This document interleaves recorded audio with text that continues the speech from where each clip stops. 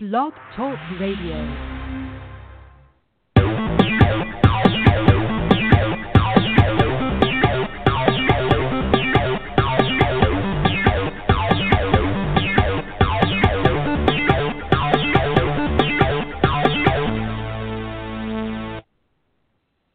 It's Saturday, September 17th, 2016, and you're tuned in to another edition of the Missy Show. We're your premier source for fun and informative pet topics. I'm your host, Jay, and not joining me once again is my lovely co-host, Dee. Dee is out again because she's having more work issues. Just like with my husband, September is a busy time of year. I think it's kind of like they're getting ready for the end of the fiscal year and all that kind of stuff that goes along with that. So she's tied up and she's kind of having to do some weekend work. So I don't exactly know how the shows will roll in September. We only have one more regular Missy Show episode left anyway for next Saturday. So hopefully Dee will be able to do that one with us. That one's going to be on Down syndrome in pets and other genetic abnormalities. That's going to be next Saturday on, I think it'll be the 24th. So we're going to see if Dee will be able to join us for that one. As far as myself, I've just been enjoying today. It's actually been a lot cooler. The weather's been really nice. Well, I guess I shouldn't say nice because it's been overcast, but for me, that's actually relaxing, because it reminds me more of autumn and fall time. So it's like it's been drizzling and it's been overcast, but I've just been enjoying the fact that it's not been roasting outside. So it's really nice outside right now. And speaking of fall, September 22nd is the first day of autumn, so fall is actually just 5 days away. And don't worry, I have not forgotten about the pop-up special Missy Show episode featuring nothing but fall topics. Since Dee might possibly be busy for a lot of September, I don't know if she'll be able to do that episode with me, so it might just be me. And after I've kind of thought about it and realized how close fall was, I may end up not even just letting it be a pop-up. I'm thinking about maybe even just doing it like Thursday or Friday of this upcoming week. So who knows? Maybe this Friday night, maybe I won't let it be a surprise. I may just let you guys know ahead of time. So could be. So just kind of be on the lookout, be checking the Missy Show site and be checking the blog. And who knows, I might be making an announcement saying that I'm going to do that episode. But either way, it's coming. Okay, moving right along. Today's topic is animal news around the world. So we'll be covering what's going on in the animal world all around the world in just a few minutes. But before we do that, let's give out the answer to yesterday's animal trivia question. The question is, what is the difference between a crow and a raven? Okay, so we're talking about two black birds that most of us can't tell apart. I know I can't anyway. So how are they different? All right, the answer is ravens often travel in pairs while crows are seen in larger groups. Also, study the tail of the birds as they fly overhead. A crow's tail is shaped like a fan, while a raven's tail appears wedge-shaped. Another clue is to listen closely to the bird's calls. Crows give a cawing sound, but ravens produce a lower croaking sound. Also, a crow's lifespan is only about 8 years, while a raven's is 30. Thought that was interesting. Not really fair for the crow, I guess, but hey. Crows are also more sociable and like being in human-populated areas, whereas ravens are less sociable and more cautious. So there you go. Now, after the show, you can go and impress your family and friends with your newfound bird knowledge. There was actually more differences because there's actually something even like with their feathers and how, even though they're both black birds, there's slight differences with how their feathers can appear with other colors. But I'll post that information too so you guys can read more about that in depth. So if you like today's trivia question, you can check out more on our blog page at she'sauthority.blogspot.com. And for you guys who are new to the show, you probably are wondering, like, what's She's a Tortie? But let me spell that for you so you'll be able to go to it. And the Tortie, of course, comes from my cat Missy because she's a Tortie. That's what I call it. That's part of my website. But She's Authority is spelled She'sAuthortie. So she'sauthority.blogspot.com. And if you guys would like to join in today's conversation, you can call in at 347-838-8313 or listen later in the archives at blogtalkradio.com/She's Authority. There's that phrase again. Links from information used in today's episode can be found after the show on our Facebook page at facebook.com/Missy.show44 or on our Twitter page at twitter.com/Missy Show. Okay, so now let's get into some pet news. And our first destination is going to be India, where some very colorful birds are being sold, but there's apparently more than meets the eye going on. Okay, so bear with me.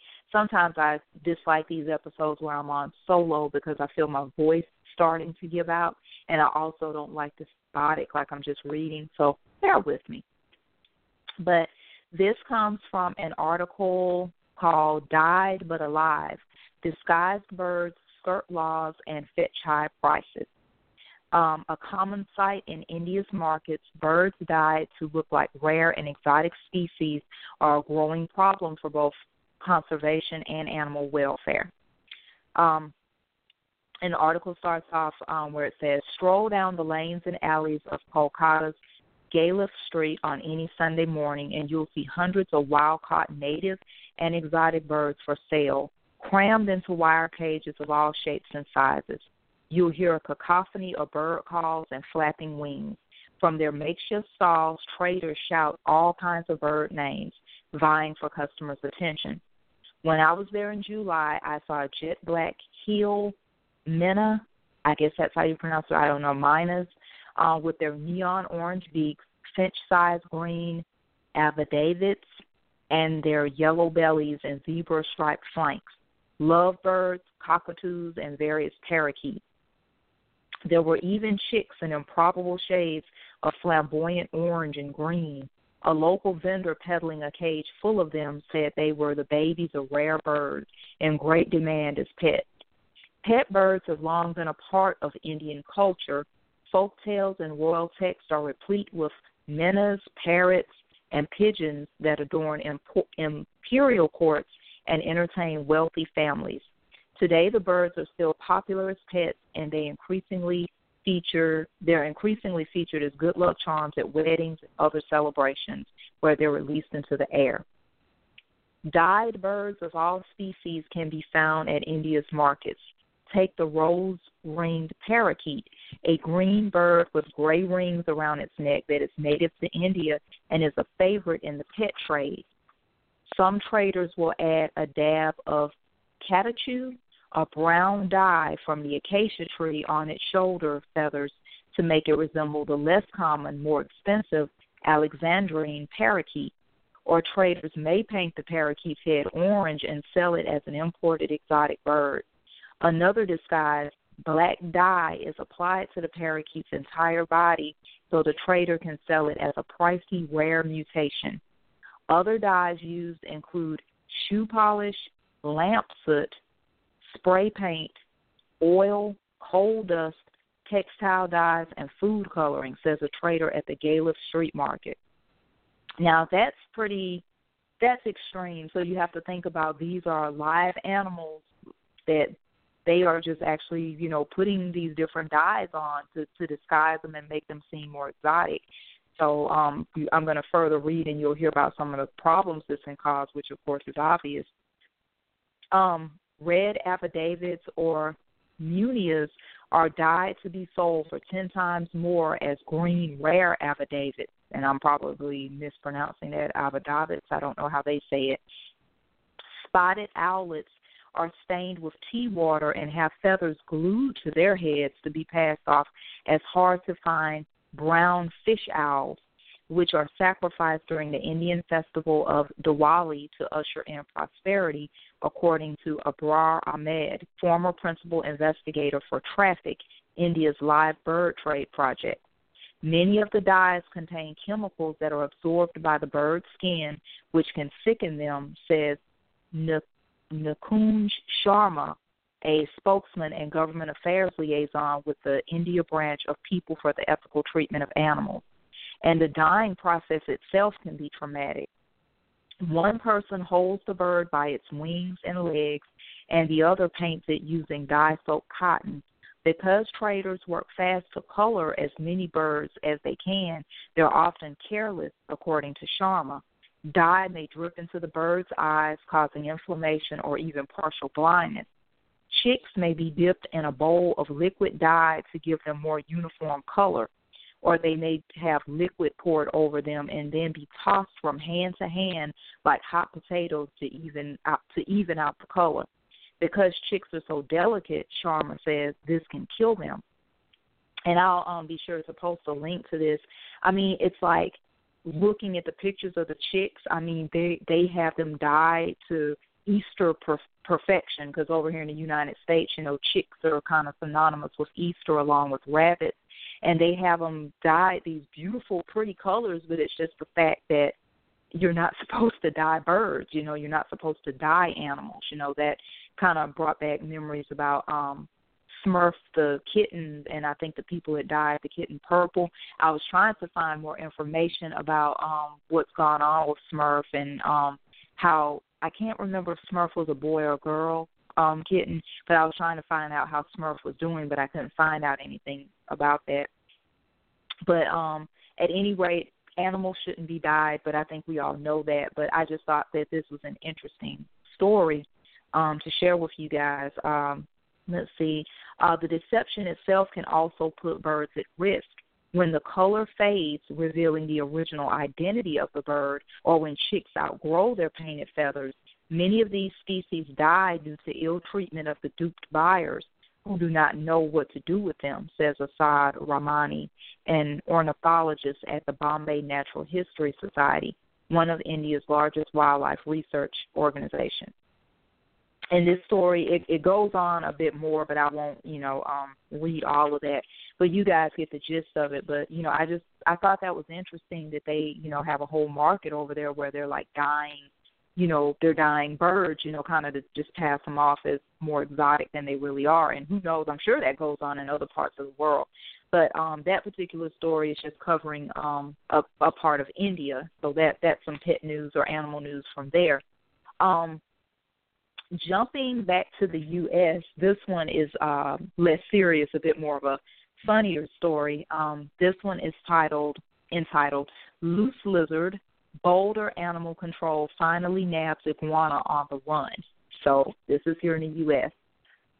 After weeks on the loose, one cold-blooded escapee's run from the law has come to an end. Boulder Animal Control officers this week finally captured an iguana that had been on the lam for about a month after its hiding spot in a Boulder backyard was outed on Facebook. Animal Control Supervisor Janie Boswell said a resident of the 1100 block of Hartford Drive in South Boulder reported seeing a dragon in his or her yard about a month ago. Rather than a fire-breathing beast, Animal Control officers arrived to find an iguana.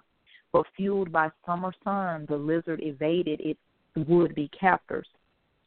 The weather was much warmer, and he was much more agile, Boswell said Thursday. We located him, but were unable to catch him because he was so fast.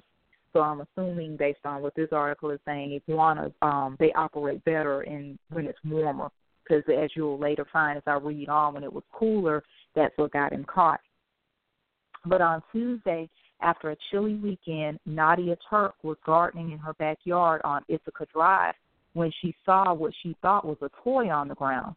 I looked down and I see this green thing just sitting there, Turk said. I was ready to pick it up, but then I saw the eyes moving and I said, oh my God, and I ran away. Not knowing what it was that she stumbled upon, Turk took a photo and sent it to her daughter in Erie. I told her I saw this creature in my backyard. It had some pokey things on its head, Turk said.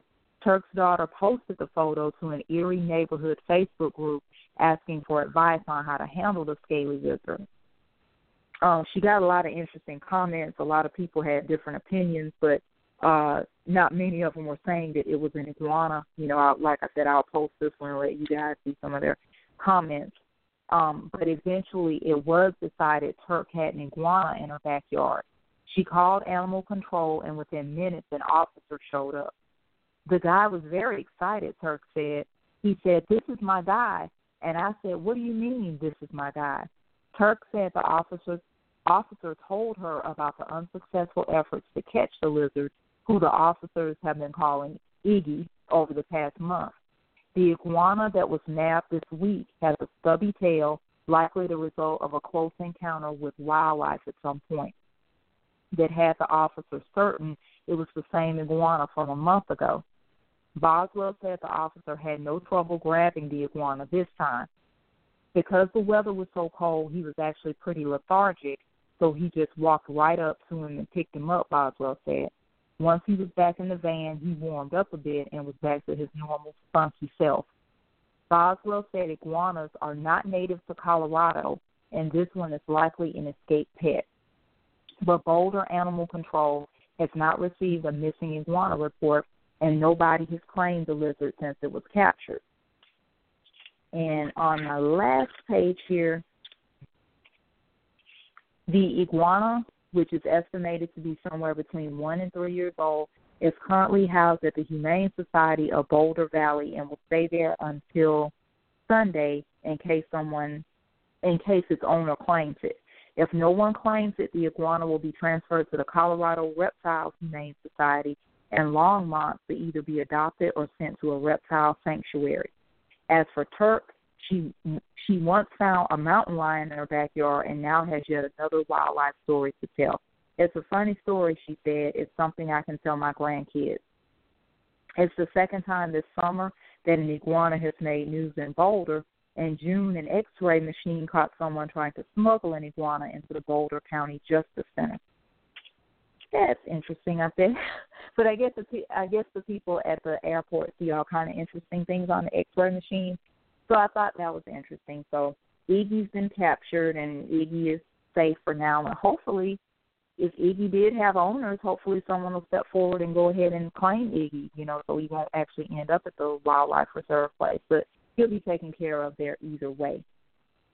Now I'm going to jump to South Africa now. Let's see. In just a second. This one's a short one, but I thought it was an interesting story. This is titled Prayers for Orphaned Baby Rhino Isabindi. I swear, the little rhino, it looks fake actually when you see the picture.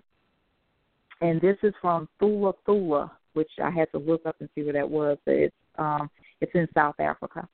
Okay, Isabindi, a baby rhino, was rescued after her mother was poached for her horn. And see, that brings me back to our episode we did about the fuss about tusk, and that's why we don't like poaching. We don't like any of that stuff. It has been a very rough 48 hours with baby Isabindi. She has had many seizures and also has a urinary tract issue as well. She's not interested in drinking milk but must try her best in order to survive the next 48 hours. Her prognosis is poor, but we remain optimistic so that baby Isabindi survives. She is one of many rhino orphans as a result of the black market rhino horn trade happening in Africa and Asia. Isabindi seems to have finally found a position that she's most comfortable in. She lays her head on a mattress and bum on the floor. Please send your prayers for her quick recovery. And we do send our prayers to you, Isabindi, and hopefully you will come through and they'll be able to nurse you back to health. That's a very sad story, and another reason why it's just stupid. The tusk trade, all of that stuff is just very stupid in my opinion, and it leaves animals orphaned in these situations. And these animals, they really need their parents, so it's hard. I can imagine it's hard trying to rear up a baby rhino because that's not the same situation.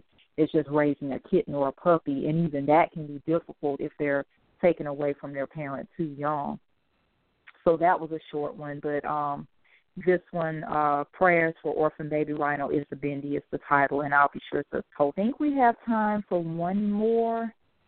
Let me go back here and get my story. This one's about horses, and we're going back to the U.S. on this one. And this one is entitled, Because of Public Outcry, U.S. Government Says No to Killing the 45,000 Horses. That's a good thing. Thanks to an enormous public outcry of concerned animal advocates, the U.S. Bureau of Land Management canceled their initial plans to euthanize the 45,000 wild horses and burros held in short and long-term holding facilities. Officials from the U.S. Bureau of Land Management say that they've been struggling to find enough people to adopt the growing number of wild horses and burros that are held in their facilities and costing them millions of dollars annually to maintain. The National Wild Horse and Burro Advisory Board has suggested the agency euthanize the horses and burros that they could not adopt out or sell them to companies who would most likely slaughter them. Tom Gorey, a spokesman for the Bureau, said that the agency will continue its current policy of caring for unadopted or unsold wild horses and burros and will not sell or send any animals to slaughter. Animal rights activists created a huge uproar after getting word of the agency's plan to euthanize the horses.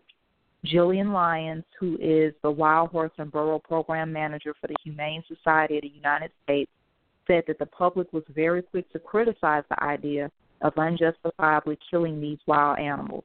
It's something the American public just doesn't know about. You don't think of wild horses being held in facilities all across the United States. I know I didn't. I don't even think that's something I knew about. She also mentioned that the agency has an obligation to these horses as they are ones that rounded them up and captured them, as they are the ones that rounded them up and captured them. According to government estimates, approximately 67,000 wild horses and burros still roam the U.S. even after having decades of roundup. Without having natural predators, these wild animals have proliferated way beyond the roughly 27,000 that the U.S. government says is a number low enough to prevent overgrazing and still have enough land for other animals. That brings up the subject of like what me and Dee did about the boars. I had to think of finding a balance for boars because that's kind of the same issue, except with the boars, it's so many of them that they can't just. I assume right now they can't just gather them all up and put them somewhere like they're doing with the horses, because I think it's an astronomical number of wild boars out there right now, and of course they cause a lot of damage. The cost for the upkeep of these animals and holding facilities is nearly $50 million a year. This is the horses. The Humane Society says that the Bureau spends more money on contractors that they do not have enough to spend on adopting a humane management plan, such as administering birth control, which they say could be a more effective means of population control than Roundup. Despite many group efforts to get this management plan underway, the Bureau says that fertility control is a difficult means of management because the birth control drug wears off in less than 2 years. Let's see where that would be an issue. This announcement is a huge relief to the public who have made thousands of calls and emails to the government. It is because of your hard work that the agency has pulled back their plans to euthanize. So we hope that goes on for now and that the horses will remain safe, the horses and the burros. This one was dated September 15th of this year, so I tried to make sure I got some recent stuff. I think the iguana one was recent too, so but don't beat me up if it was, but I think it was. I know this one and the baby rhino and also the one about the birds being died in India. They were all recent stories. So that was my pet news across the U.S. Just wanted to remind you guys we have one more regular episode, and then we will be getting ready for October Pet Spooktacular. That will begin October 1st. In October, we're going to have a shorter amount of Pet Spooktacular shows because we've got some other stuff that's coming up that will kind of prohibit us from doing our normal, 5 of them, because I think there will be 5 Saturdays in October, but I'm still toying around with the idea of maybe doing 2 others on a weeknight possibly in October, because I really hate to cut them short. Those are some of my favorite ones to do. So just kind of, be checking the blog and make sure you're, still listening to the show, and I will keep you guys updated. But we definitely have to reschedule. We have one for October 1st, October 8th, and then I think we do our last one on the 29th of October. So we have to reschedule for the month, and we may come up with 2 others that we may do on a weeknight in October. I even thought about kind of starting Pet Spooktacular, if I could talk, that would be nice, Pet Spooktacular a little bit earlier and doing it in the month of September, but I don't think I'm going to do that now.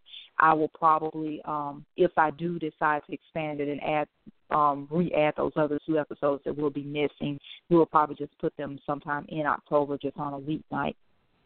So just stay tuned for that. But once again, we just want to thank you for tuning in to the Missy Show and for supporting us and for supporting the blog. Like I said, hopefully Dee will be back with us next Saturday. No guarantees on that, but either way, we'll still deliver you a great show with great content. Once again, it will be Down syndrome in animals and other genetic abnormalities. So be sure to check that out. We should be on at our normal time of 5 p.m. Central. The only way we might adjust it is if Dee says she would like to do the show or she's able to do it, but she needs me to push it up. Usually when we don't have the show at 5 p.m., we end up having it at 10. So as for right now, the show is still scheduled to go on at 5 p.m. next Saturday. But if not, I will let you guys know in the blog post, and I'll also tweet it out and put it on the Facebook page if there is any changes. But thank you once again for tuning in. I hope you guys enjoy the rest of your weekend. And until next time, be safe. Bye.